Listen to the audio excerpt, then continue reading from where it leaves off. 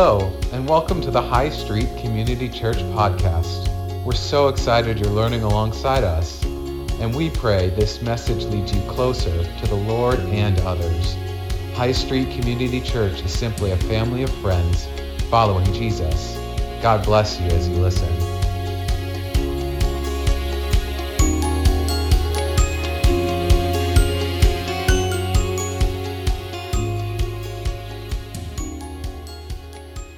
Lord, there's a lot to talk about today, and I am excited to be here in this place to have our hearts continue to be responding to you and to your work in our lives. And we would like to be in the place where what you've done in us really overflows and not just stays stagnant or not gets blocked off in some way. So we ask by your Holy Spirit that you'd open us up this morning, that you'd lead my words and lead our thoughts and our learning together, and that you would really come to a place of consecration and overflow into the lives of other people who so desperately need to know you through us. I pray this in your name.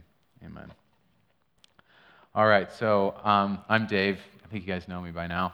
I wanted to show you guys a really fun video, and then I'll share with you a little bit about it. It's about the town of Gander, Newfoundland, and this story happened during 9/11.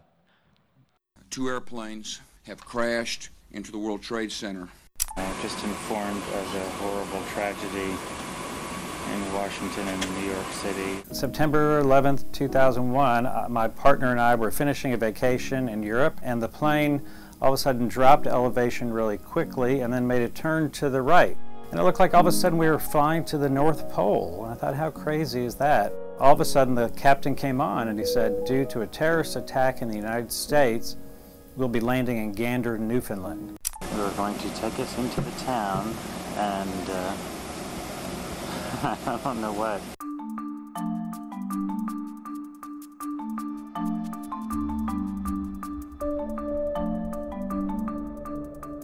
I was only on for about an hour or so when I got a call from the town manager saying, we're expecting some planes to land in Gander.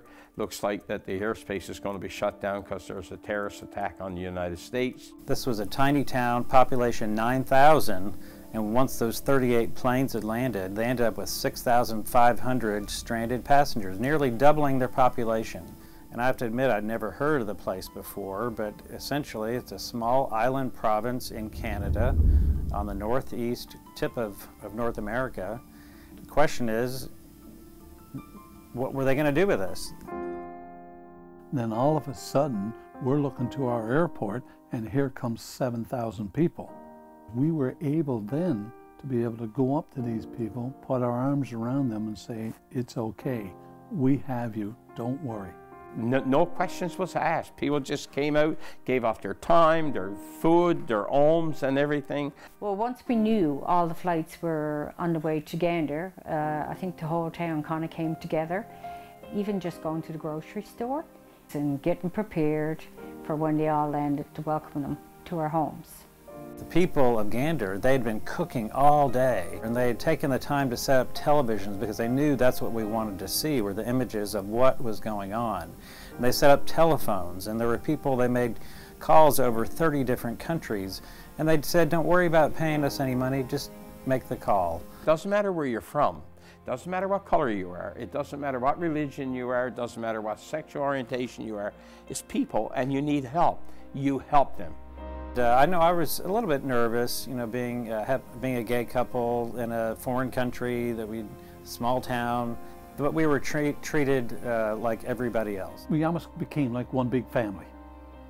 Instead of having 9,000, we had 16,000 in the family. When the last plane left Gander, and we were at the airport, talking to the passengers, when we saw the tears of joy and the smiles on their faces, we were paid in full. It was something that I'll never forget, and it's changed my life. Our people responded, and that's something that I'll always remember.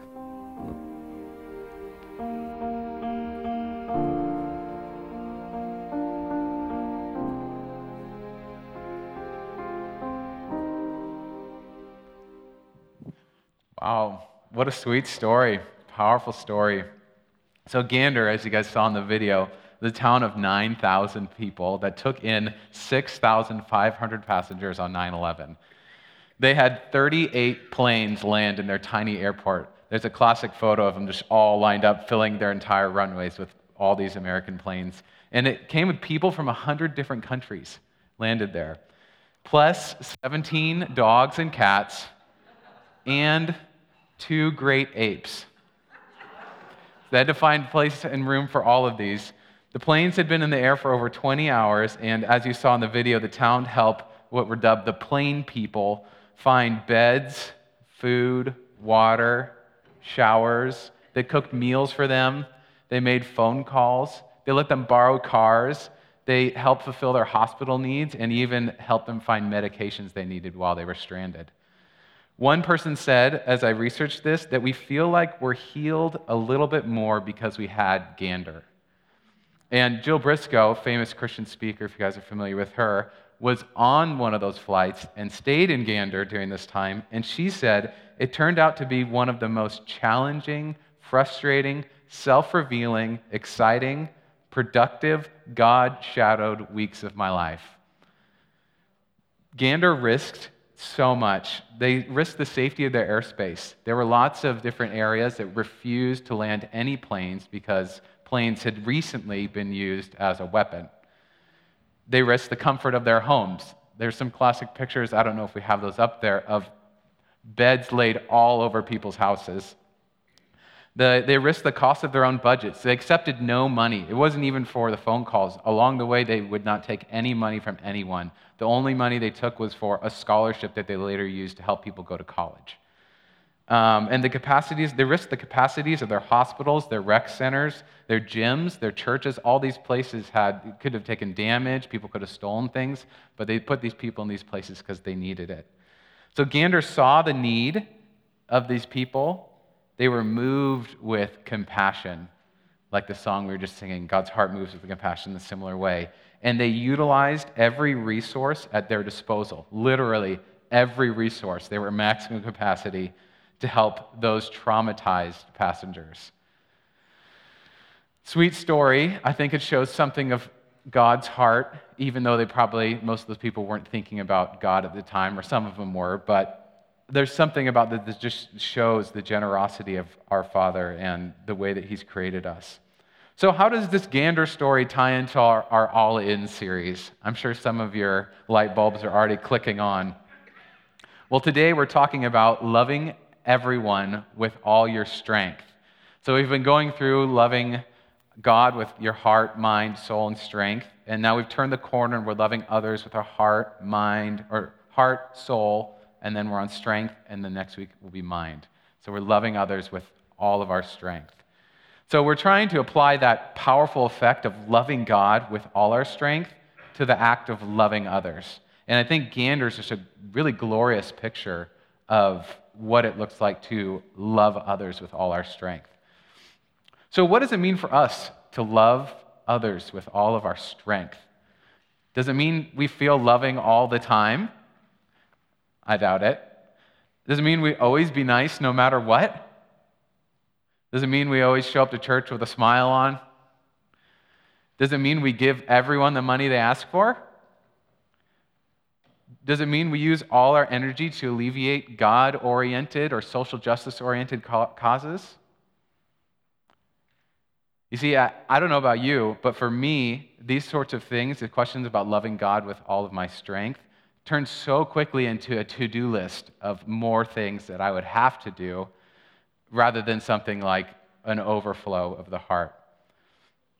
So not only with the to-do list, not only would I have to work hard, pay bills, upkeep my home, take care of my wife, but now I have to use all my strength to love God and love everyone else too. That would be a lot to fulfill in one day. So the funny thing about these commands to love others is they can actually surprisingly become a burden. So my hope today is that we're able to tweak our understanding of strength. Now, Danny did this a few weeks ago, and we'll review a little bit from his sermon and from the Bible Project video that we talked about, We're not going to watch the video, but the Bible Project video helped us to understand what the word strength means. It doesn't necessarily mean feeling loving all the time, giving all our money away. It doesn't even mean muscles. So strength actually comes from this word me'od, M-E'-O-D. It kind of sounds like I made a sandwich, I spread some mayo on it, and it got me'od. So you can think about that when you're making your sandwich next. So me'od, it means very or much. It's actually an adverb. A word, the Bible Project said it this way, it's a word that comes alongside to augment another word's meaning. So an adverb like this is like saying, I'm very happy. Well, happy is what I am, but very helps you to know how happy I am. I'm very happy. So me'od is that same idea. It's very or much. It's like, the way they said it was it brings a word to its full potential. Or it's like turbocharging a word to its full capacity. Or, if I'm irritated with somebody and then they keep bugging me, I'm very irritated, right? That would be a turbocharged version of irritated. So in this sense, the biblical word does not necessarily mean strength or muscle power, right? It means something more, and this is the Bible Project's take on it, it means more like muchness, which is a very confusing term. I've wrestled with it since I first saw that video because I'm like, how do I describe muchness? It's so wide. So it's not necessarily vague, but it's abstract. So they said it isn't a thing at all. It's everything. So your muchness isn't a thing, it's actually everything. And as I wrestled with it, what I liked about it was the word doesn't give us the convenience of a to-do list. So you can't put on your to-do list, or I guess you could, a box and write everything next to it, or write muchness next to it. It would just be confusing. When during the day do you check that off? Did you do everything? So it starts to shatter some of these boxes. It's reminiscent of Romans 12, 1 through 2, when Paul encouraged us to present our whole lives as a living sacrifice to God. It's not just we're presenting our day to Him, or it's not just we're presenting our maybe marriage relationship to Him, or our work situation to Him. We're presenting our whole being. It's like there's an altar, it's on fire, and we're stepping in. Our whole lives are there. Our everything is there. So I guess if you did that, you could check the box. So I like this quote from the Bible Project. This is how they described muchness. They said, loving God with all your me'od means devoting every possibility, opportunity, and capacity you have to honoring God and loving your neighbor as yourself. It's the most wide and expansive word in the Shema. Me'od can refer to almost anything. The point is, everything in a person's life, every moment, opportunity, ability, capacity, is a chance to love and honor the one who made you. That's everything. The thing I liked about this definition was it presses against the boxes of our loves for others. So we're thinking, well, for Carrie, like, I love my wife if I got her flowers and I did the dishes, right? Check, check. But this is different. Love for others in this can look a million different ways as long as you're rooted in the love of God. This definition also presses against the walls of our imagination. It's intentionally expansive. And it's kind of fun for me to think of Jesus throwing this word out in the Shema and watching the Pharisees' eyes widen when they think, well, they already have to do 300 plus rules during the day, and now there's a rule that they cannot even keep. It's intentionally expansive. It's meant to play with the creativity of our brains to make us think, well, I wonder what ways God would have me creatively love others today with everything I have. There's a prayer in Ephesians 3:20, and at the end of it, Paul writes, now to Him who is able to do far more abundantly beyond all we ask or think. Me'od is like praying and doing that with God. It's doing the far more abundantly beyond all we ask or think and joining in that with Him. What would it look like to do far more abundantly beyond all you asked or think you could while loving God and others? So it takes us beyond some of those boxes. So the example of this that Jesus gives, it helps us to understand what it looks like to love others with our mayod. So right after he says this word, the lawyer who's talking to him says, well then, so who's my neighbor? How do I check my box? And Jesus tells him the story of the Good Samaritan, which we've gone through a lot in this series. If you're familiar with it, the story is there's a guy, a Jew, who's beat up on the side of the road from thieves, and a priest walks by him and ignores him on the way from Jerusalem, and then a Levite, another religious leader, walks by and ignores him, and a Samaritan who actually, there was racial hatred between the Jews and the Samaritan, acts with compassion, sees this man bloodied on the side of the road who his people hate and who hates him, and is moved with compassion. And so what the Samaritan does is he stops, he's probably riding an animal, and he binds the wounds of this man, and then he pours wine and oil on his wounds, which cleanses those wounds. He takes his animal and puts this man's body on him, and then walks the rest of the way to the Jewish inn nearby, and then stays with him that night, and then puts down money so that this man can continue to recover while he goes on his way. One article that Danny had pointed out to me that I really liked said, the Samaritan is using all of his available resources, oil, wine, a cloth wrapping, a riding animal, time, energy, money, to care for the wounded man. A Samaritan would not be safe in a Jewish town with a wounded Jew over the back of his animal. Community vengeance may even be enacted even if he saved the life of the Jew. The overlooked reality of this parable is that the Samaritan risked his life to care for this man. So mayod, in the parable of the Good Samaritan, we see it actually includes the disposal of our safety, our well-being, our convenience at the expense of loving another. They used in this article the picture of a Native American saving a cowboy, but I think an almost more potent visual for us would be if we picture back during the American slave trade, a freed slave seeing a wounded white plantation owner, putting him on his back and carrying him back to the plantation and taking care of him for the night in that home. All those things where it breaks every barrier of the social norm and puts that person's life at risk for the care of another. Gander did this. They let airplanes, which most recently, like we said earlier, had been weapons of destruction, literally that day, land in their hometown, a tiny town that if all those planes landed as weapons, the town would have been decimated. Right? But they landed and they saw this as an opportunity to care. So we're seeing for the Samaritan and for Gander and hopefully for ourselves that Jesus is helping us change from a to-do list mentality of loving others and loving God to a compassionate choice to love others. So when that lawyer first puts it to Jesus and says, well, who is my neighbor? Jesus actually changes the question later and says it along the lines of, well, you're the neighbor, which I had never thought about. I still thought about it. Let me see if I can read it for you.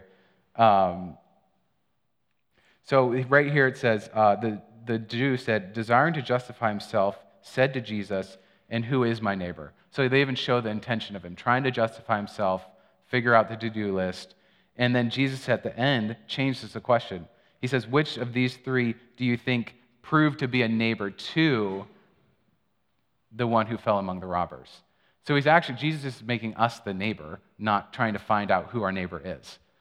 So that was like a big paradigm shift for me. He's like, you are the neighbor.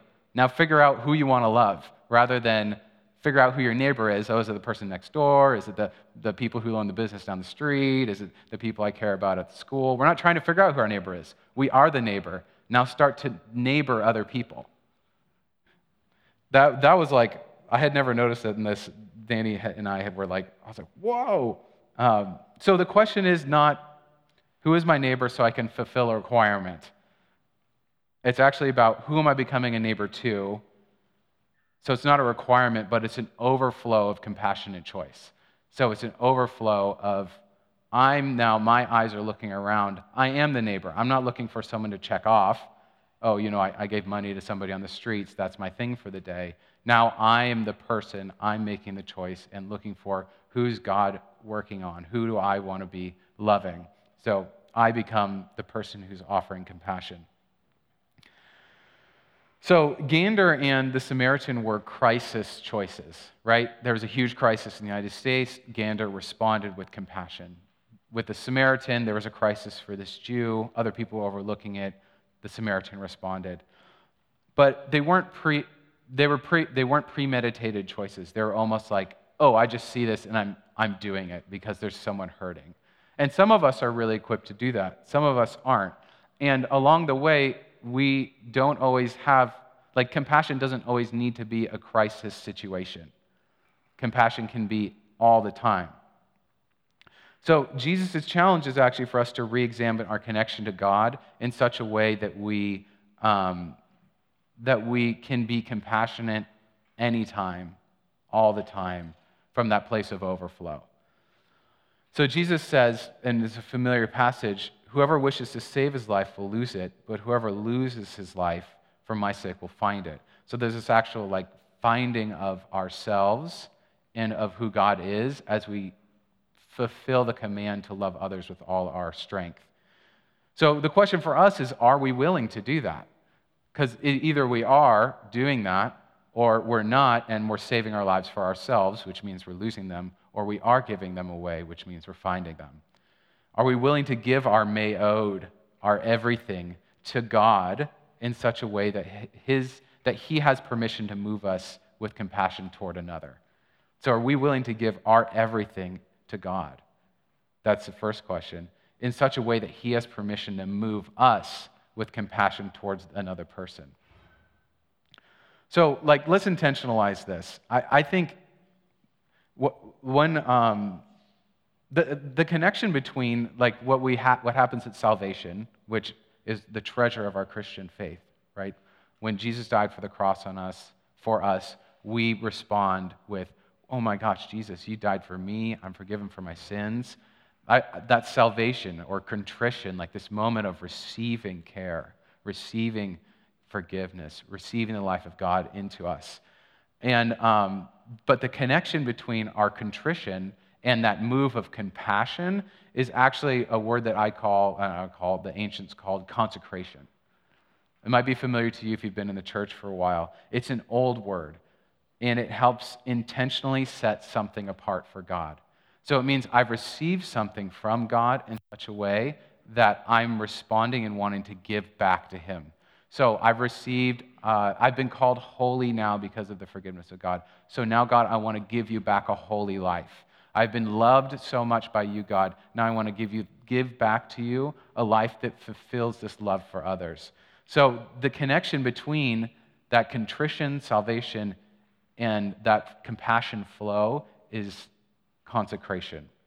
Oswald Chambers said it this way: the fundamental meaning of consecration is separating a holy thing to God, not the separating of an unholy thing to be made holy. And so I read that the first time, and I'm like, wait. Why is that an important distinction? And it's because if in consecrating or giving ourselves to God, we're thinking we're making ourselves holy, that's a really dangerous self-effort position to be in. We could strive all day to be holy and fail. But God's called us holy. And now we actually get to give back to Him a holy life. You see how that works? So we're not working towards holiness, we're working from holiness. We're not working towards salvation, we're working from salvation. So Oswald Chambers is making the point, when you're consecrating, you're not working towards God, you're actually giving God back all that He's already given you. So we've received, and now we hand back to Him.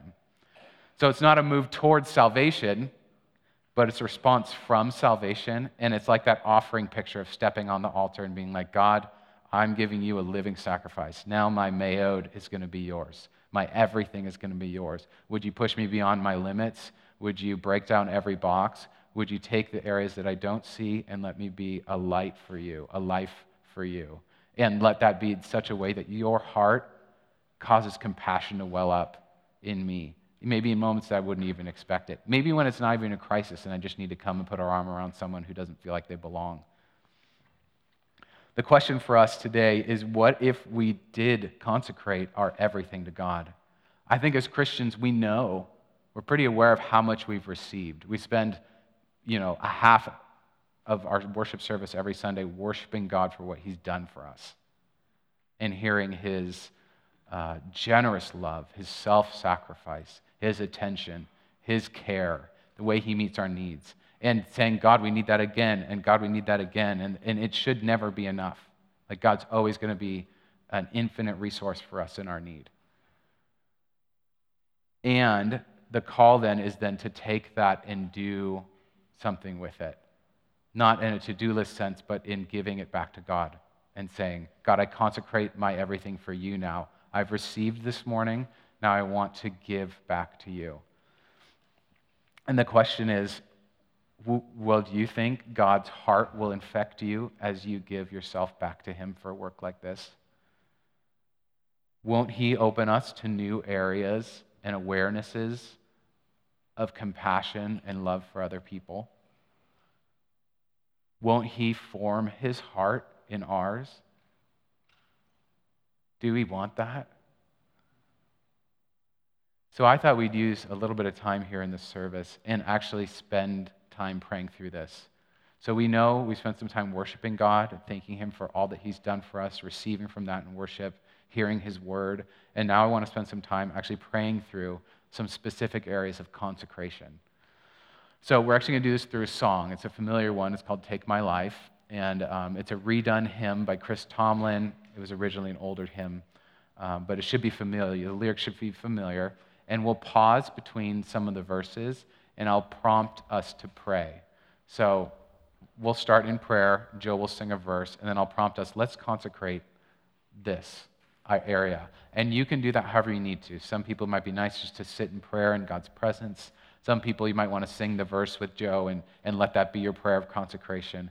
But let this time be a moment to say, God, like I'm stepping onto the altar, I want you to flow through me in such a way that it affects other people's lives, like the Good Samaritan, like Gander, and like you, Jesus, did for me. And then at the end, I'll wrap us up in prayer. How's that sound to you guys? Good? Good. Well, let me pray for us, and Joe's going to then start the song.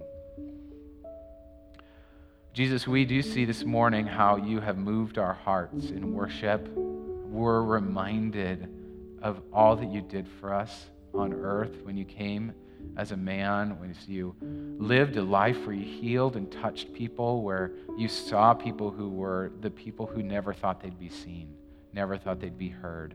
And you brought people in, and you forgave them, you touched them, you empowered them, and then you laid your life down for them. And you included us in that. We thank you for that. We thank you for your forgiveness and your love. And we thank you for bringing us close to the Father, for his love for us too. And we ask, Holy Spirit, that you would guide each of us in our hearts as we begin to offer our lives back to you again this morning, as we consecrate ourselves for you. We want to respond to you, Jesus, with an overflow of compassion. Would you help us do this? So, Lord, we do together now consecrate our time, our worries, our busyness, our loneliness, our responsibilities, our health and ability to love to you, Jesus.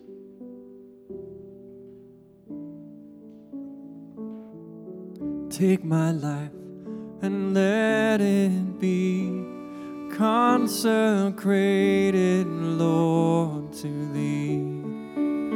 Take my moments and my days, let them flow in ceaseless praise. Take my hands and let them move at the impulse of thy love. Take my feet and let them be swift and beautiful for thee.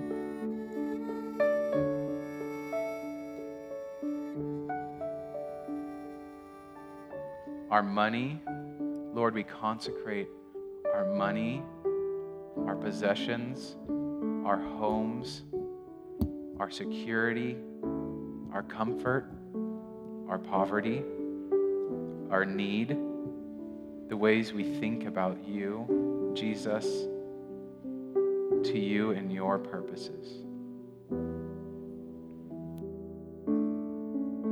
Take my voice and let me sing, always only for my King. Take my lips and let them be filled with messages from thee. Take my silver and my gold, not a mite would I withhold. Take my intellect and use every power as you choose. Here I am, all of me. Take my life, it's all for thee.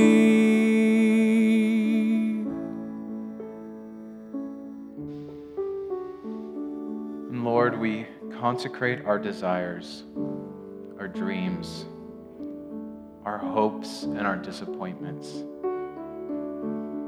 our failures and our sin, our attention and our affections, all our love to you, Jesus.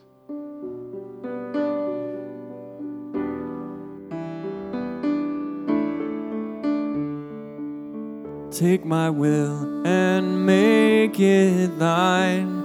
It shall be no longer mine. Take my heart, it is thine own. It shall be thy royal throne. Take my love, my Lord, I pour at thy feet its treasure store. Take myself and I will be ever only all for thee. Here I am. Here I am, all of me. Take my life, it's all for thee.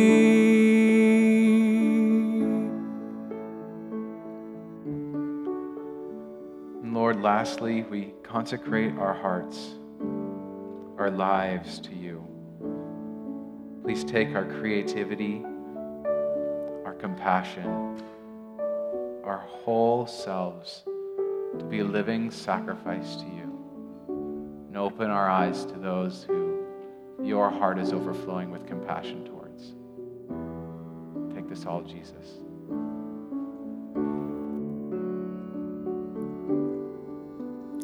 If you want to dedicate your life, your whole life to Jesus, I want to invite you to stand as we sing that chorus a couple more times, which simply says, here I am, all of me. Take my life, it's all for thee. Here I am, all of me. Take my life, it's all for thee. Here I am, all of me. Take my life, it's all for thee.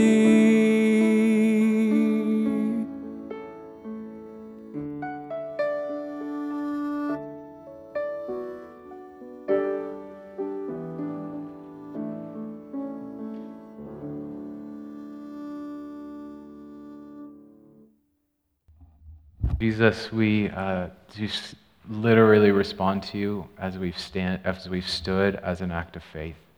Would you fill our church, each of our lives, with your presence in such a way that we can live in consecrated thoughts and consecrated desires and consecrated relationships with you. We would like to see your presence breaking the boxes of our own love, breaking the boxes of our own mindsets towards you that keep us maybe trapped or disconnected. We want to live in a communion with you that moves us towards other people. We also ask that you would provide this church with the resources to love, each of us with the resources to love, whether that's literal love or whether that's money, whether that's time, to bless those that your heart is moving towards in our lives, in our community, and around the world. You are an infinite God. You promise to do and desire to do more than we ask or think, abundantly beyond what we ask or think. We would like to join with you in this.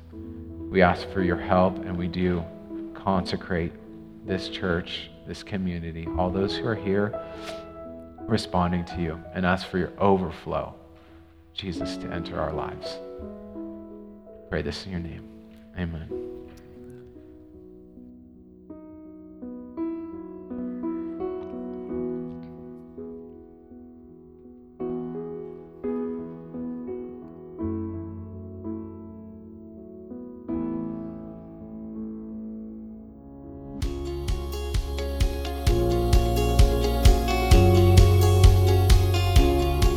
Thank you for listening to the High Street Community Church weekly message. We hope you were encouraged to follow Jesus. For more, please subscribe to our podcast or visit us online at hscchurch.org.